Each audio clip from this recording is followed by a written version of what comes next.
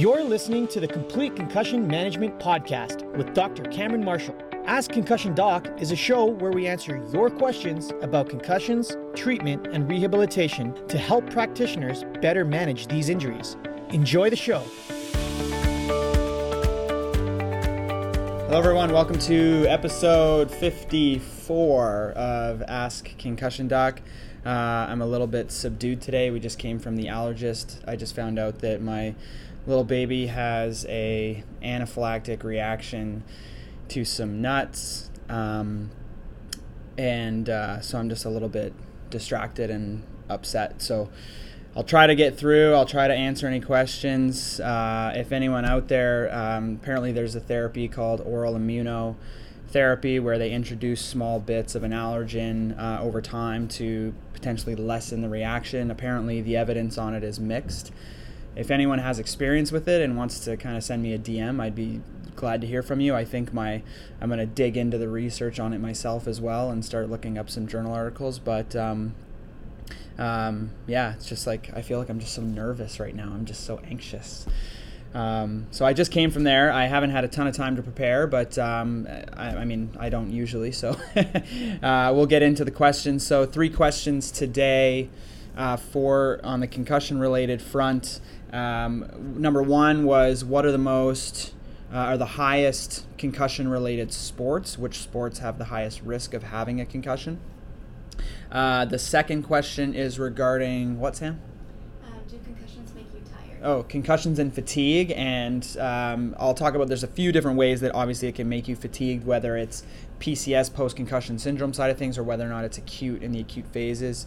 So there's 2 kind of differing explanations that I'll provide for that. And the third one is about POTS. We've had this question recently a few times, and so we figured we would try to throw it in sooner rather than later. It was later in the queue, but we figured we would up it. So POTS is postural or orthostatic tachycardia syndrome, which is when you have a spike in heart rate. It's an autonomic a dysregulation of the autonomic nervous system, and I'll get into the diagnostic criteria, assessing, as well as what type of treatment and management are there. It can be related to head trauma. In about 11% of cases, the POTS diagnosis kind of comes shortly after some sort of head trauma, so it can be potentially resultant from head trauma, but it's also something that occurs just in the normal population, usually in women of childbearing age and kind of adolescence. So I'll talk a bit about POTS because it can be related to concussion, but it's also just something normal that maybe people find interesting. Okay, so first off, just talking about sports. This stuff is just coming from our course notes. So there's been a few systematic reviews on this that take a look at all the epidemiological research that's been done. First, when you look at adults in terms of gameplay, so match play, the highest concussion-related sport is men's rugby. And the way that they judge this is based on what's called athletic exposures. So AE, athletic exposures. And the way that it's done is usually, well, not usually, but the way that it's done is an athletic exposure is one athlete participating in either one game or one practice. So that one athlete is one athlete exposure. And so generally what they do is they'll take the incident rate of concussion based on a number of athlete exposures. So in this particular case, all of these ones look at the number of concussions per 1,000 athlete exposures. So for example, if you have a rugby match, let's say there's 20 players aside, that would constitute 40 athlete exposures in that one game. Does everyone follow me there? Similarly to practice, if you have one team practicing, that would be 20 athlete exposures for that one practice. Okay? So that's athlete exposures. So men's rugby is number 1 for gameplay, and this was from a systematic review from Prian et al. In 2018, and the number is 3 concussions per 1,000 athlete exposures. The second one was found to be men's American football, and that's 2.5 athlete injuries per 1,000 athlete exposures. Third on the list is women's ice hockey. So women's ice hockey, 2.27 concussions per 1,000 athlete exposures. Men's ice hockey, 1.63 concussions per 1,000 athlete exposure, followed by women's soccer, and then next up is men's soccer. And this is kind of a trend you'll usually see throughout concussion literature, is anytime there's a sport that involves both men and women, the women will tend to have more concussions than the men's side of things. So that's for gameplay. Same systematic review also looked at practices or training, and men's rugby again was the highest on the list for concussion incidents. Interestingly, women's rugby isn't on here, but I don't think it's been included in a lot of studies, and so I think it was excluded from the systematic review itself. So it's probably up there with men's, if not higher than men's, but we don't know. Men's rugby, these numbers are a lot lower than gameplay. So for example, in gameplay, obviously it's 3 injuries per 1,000 athlete exposures. In training, however, it's 0.37 per 1,000 athlete exposures, so significantly less. Next on the list for training was women's ice hockey at 0.31 per 1,000 athlete exposures. Then third was men's American football at 0.3 per 1,000 athlete exposures, then followed by women's soccer, and then fifth was men's ice hockey, and then sixth was men's soccer. So again, you see anytime there's women's and men's together, the women's tend to rank higher than the men's in terms of concussion incidents. Now, there's a couple sports that weren't on this list and don't think that they're not up there. Number one that should be included is mixed martial arts. So mixed martial arts, and this is looking at only fights. This was looking at fights in Calgary, Alberta, Canada. So it's not very generalizable because we don't know if it's the same rate in other areas.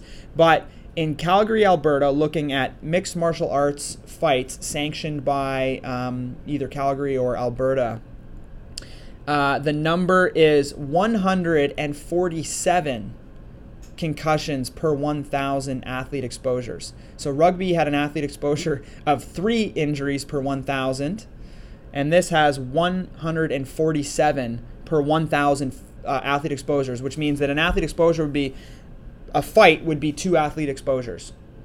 So essentially what this is saying, is to put this another way, is that about 15% of all MMA fights will result in concussion. So that's a huge number. Okay? So I would say that one is top of the list right now. Aussie rules football. So rugby was 3 injuries per 1,000 athlete exposures. This study here, looking at Aussie rules football, found that it was 9.5 per 1,000 athlete exposures. Players have a 10% chance per year of getting a concussion. So in Aussie rules football, about 10% of players are going to get a concussion each year. That's pretty consistent with other sports we've seen at the university level, particularly hockey, football, etc. So that number isn't that far off, but the number of 9.53 per 1,000 athlete exposures is quite a bit higher. So these are usually in adults. This study here was a systematic review that looked at 18 and under, so youth sports. So just to see if it's any different. Number 1, again, rugby. 4.18 concussions per 1,000 athlete exposures. Number 2 was ice hockey at 1.2 concussions per 1,000 athlete exposures. Number 3 was American football at 0.53. Now, I put a little asterisk on this one because this number is a lot lower than what I've seen in other studies. So they may have just picked or chosen different studies that showed lower incidence rates, but I think football is still up there. Next is lacrosse, men's lacrosse. 5 is soccer, both men's and women's, wrestling, basketball, softball, baseball, cheerleading, and then volleyball. So as you make your way down the list. So top 3, rugby, hockey, football, those tend to always be the top 3 across the board. So that's for youth. Okay? So that's the highest risk sports for concussion. Question number 2, can a concussion make you tired?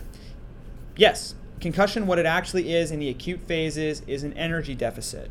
So you have a concussion, it creates this, what they call a neurometabolic cascade of events that starts happening. So you get depolarization of neurons, you get an ion exchange, and you get calcium flooding into the cell. when calcium comes into the cell, it disrupts the mitochondria's ability to create ATP. So ATP is our energy molecule. So what happens after the initial injury happens, you have two phases. You have the excitatory phase, which is a very short duration thing, maybe 30 seconds to a minute to 5 minutes, very short duration. And then people generally start to go, okay, no, I think I'm okay, I feel better. And then over the next few hours to days, they start to go downhill. And the reason is because of that energy deficit that starts to occur after the injury.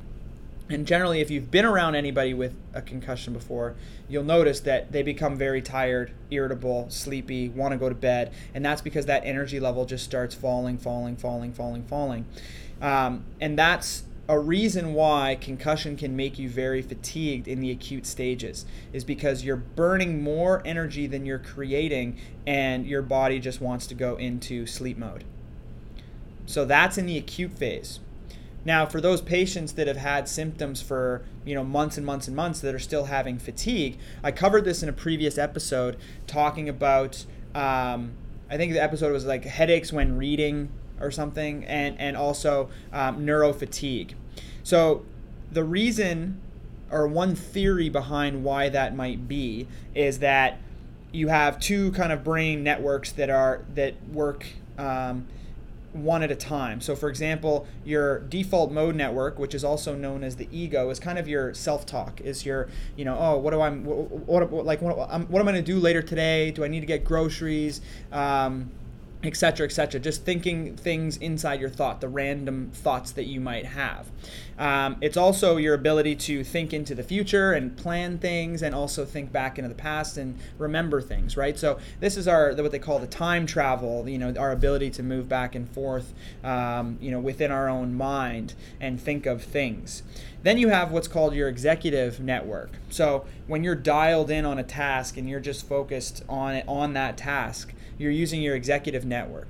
Generally, those two networks, executive and default mode, don't work at the same time, right? When your executive network's on, your default mode network shuts off. And vice versa, when your default mode network kicks on and you're just daydreaming, you're not really focused on a task. You're kind of just in default mode network, right? And if anyone's ever driven anywhere and you get there and you've been driving for an hour and you go, I don't remember anything about that drive, because you're off in your default mode network and the driving is kind of just taking care of itself automatically, right? So those two things, that's the thing. When one turns on, the other one shuts off, and vice versa. In people with concussion, they found, when they look at fMRI and they look at brain activation areas, they find that both of these networks are on at the same time. So when they give you a task and you're in the fMRI machine, in a normal healthy subject, the default mode network shuts off and you see activation of the executive network because they're performing a task.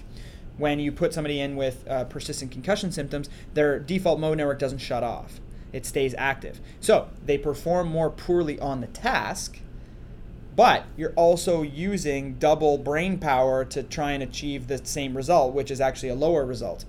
So you're using twice as much energy to arrive at a shittier result, is essentially how that works. So that is one theory behind why you might be fatigued in the chronic state.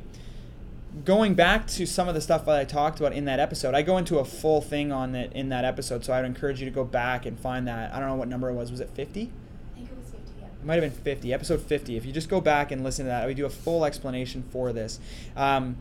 The interesting thing about that is not just people with concussion that have this problem.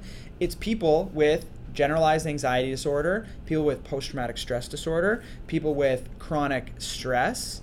All of these things can make it so that your default mode network doesn't shut off and your executive network, when your executive network's working. So when you have something that's going on that's anxiety provoking, I just told you some news about my daughter.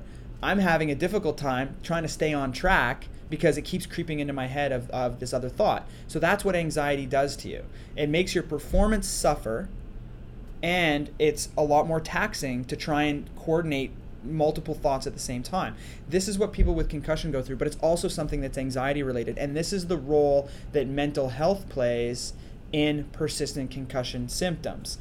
The whole idea behind a lot of mental health therapies is to quiet the default mode network. Because if you can shut off, or at least make the self-talk reduced when you're performing tasks, you'll burn less energy and you'll perform better on those tasks. So anyone who's currently having neurofatigue, and wondering why and not performing well cognitively. Oh, I can't focus when I try to do work. I can't focus when I try to read books. All of that stuff, you need to take a look at the mental health side, okay? There's anxiety, there's depression, there's thoughts that are creeping in that are distracting you from what you're trying to do on the executive network, and then you're burning more energy and you end up with neurofatigue. I do a full explanation of this on episode 50. I'm not going to go into it again, but go back and check it out. And please, everyone, keep in mind the mental health aspect of persistent concussion symptoms. All right? If you can control the anxiety and control the depression symptoms and reduce the self-talk and quiet the mind, this is where meditation becomes helpful. Mindfulness, all of these things can help you to recover from your concussion, have less fatigue, and better cognitive results. Okay? So those are the two things. Acute, you got energy deficit. The energy deficit recovers. So after a month, it's no longer related to energy deficit, right? So it's not I have a brain injury, my energy levels are low, that's why I have so much fatigue. It's something else that starts creeping up, and generally it's the default mode network, and they call it default mode interference because it's interfering with your shit. Okay? That's why. Okay, POTS. That's what we're on now. All right. Postural, orthostatic, tachycardia. Tachycardia is a high heart rate, sped up heart rate. All right? So it's a form of dysautonomia, which means it's a disorder of the autonomic nervous system. It's characterized by either having sustained tachycardia, so meaning a high elevated heart rate when you're, out and about, greater than 100 beats per minute. Normal resting heart rate for an adult is 72. So if you're up above 100 at a sustained heart rate, that's considered postural orthostatic hypotension. Orthostatic means position. So from supine, laying on your back, to standing, that's a change in position. So that's orthostatic. Okay? There's three clinical subtypes. There's hypovolemic, meaning you have low blood volume, right? If you don't have enough blood volume and you stand up and the blood pools down, your heart has to speed up to try and get enough blood flow to your brain so you don't go unconscious. So it's hypovolemic. There's neuropathic, which is you have a sympathetic dilation of blood vessels in the lower limbs, which causes, again, blood to pool. And then number 3 is hyperadrenergic, which is related to your adrenal system. Overactivation of the adrenal system, creating elevated heart rate, postural orthostatic hypotension. So you have a development of excess plasma norepinephrine on standing, leading to a profound sympathetic activity. Now, prevalence, it's between 1 million and 3 million Americans suffer from POTS. The symptoms could be dizziness, lightheadedness upon standing, vertigo, headaches, nauseousness, reduced mental clarity, a swimming or rocking sensation, and generalized fatigue, which sounds a hell of a lot like post-concussion syndrome. So then it becomes difficult again. What are we looking at? Maybe this person just has POTS. Let's rule it out. How are we going to rule it out? So the diagnostic criteria for an adolescent, meaning between 12 and 19 years of age, it's typically when you might start to see it, particularly in females. 12 to 19-year-olds, if you have a heart rate increase, and the way that you measure this is from supine, lying on your back, quiet resting heart rate for 2 to 5 minutes, take the heart rate, then you stand. If there's an increase in your heart rate by greater than 40 beats per minute, or if you have a sustained orthostatic, meaning standing heart rate of greater than 120 beats per minute, okay, that is looking a lot like POTS, or you could have a change in blood pressure from supine to standing by 20 millimeters of mercury on the systolic, and an increase of 10 millimeters per mercury on the diastolic from supine to sitting. So you have elevated heart rate, elevated blood pressure. If you're 19 years or older, over 19, you have a heart rate, everything else is the same except the heart rate increase, instead of being a 40 beat jump, it's actually only a 30 beat jump. So from supine to standing, you have an increase in your heart rate of 30 beats per minute or greater. So that's for 19 and up, okay? I've had a few patients with concussion injuries, and they've all been adolescent females, actually. But the way that I picked it up is we're going to do a treadmill test, and, their heart rate is, resting normal, they're fine, and then all of a sudden they stand up and their heart rate jumps to 130. And you're like, oh, okay. So now you have to start looking at it and start doing testing where you're doing supine to standing and that type of thing, looking at blood pressure, looking at heart rate. And ultimately, the management for this, like you have to look at a lot of different things, not just heart rate, blood pressure, to kind of arrive at this diagnosis. But the management for this generally is referring the patient back to their family physician for further testing, and to really look at, all the potential causes of what's going on, right? Is it adrenal? Is it hypovolemic? Or is it neurologic? The initial management generally for POTS is trying to increase venous return back to the heart. So things like increasing blood volume through increased fluid intake, increasing blood pressure through increased sodium intake. And again, this is all after or during, you have the patient's family doctor back involved and additional testing going on. Wearing compression stockings to help with venous return coming back to the heart. So compression stockings on the lower limbs to help drive blood back to, again, increase peripheral resistance to get that blood going back. And there's potentially some pharmacological medications that may be able to be taken to help with this. And there's also increasing evidence for the use of cardiovascular exercise. It's progressive training. So this is the way that, a PT or a chiro or something can get involved with the management of somebody with POTS, is progressive exercise training in conjunction with their primary healthcare provider. I'm going to go into a little bit on how to do this. I'm not going to cover all of it. We cover all of it in our full training course. But generally what you have to do is you have to find out what their safe kind of rate is and then what their starting base rate is. And it's all based on heart rate. It's based on their resting heart rate. It's based on their age. It's based on their max heart rate. And then you do some calculations and you arrive at what's called their maximum steady state, or their MSS. Then you take a percentage of their MSS, and it's usually 75 to 85%, and then you gradually introduce cardiovascular exercise at that level. Once they're able to achieve that level without having increased symptoms, you can then increase that gradually over time. But this might take months to get there. It's very potentially slow for a lot of people. So it takes a lot of work to try and get this to resolve. And again, co-managed with some other healthcare professionals and some other modalities to try and get it to work. So once you figure out what their optimal training level is, then you have to figure out what exercise is going to be most beneficial. This creates problems for us as concussion clinicians when we're trying to use increased exercise and exertion to try and help reduce post-concussion symptoms.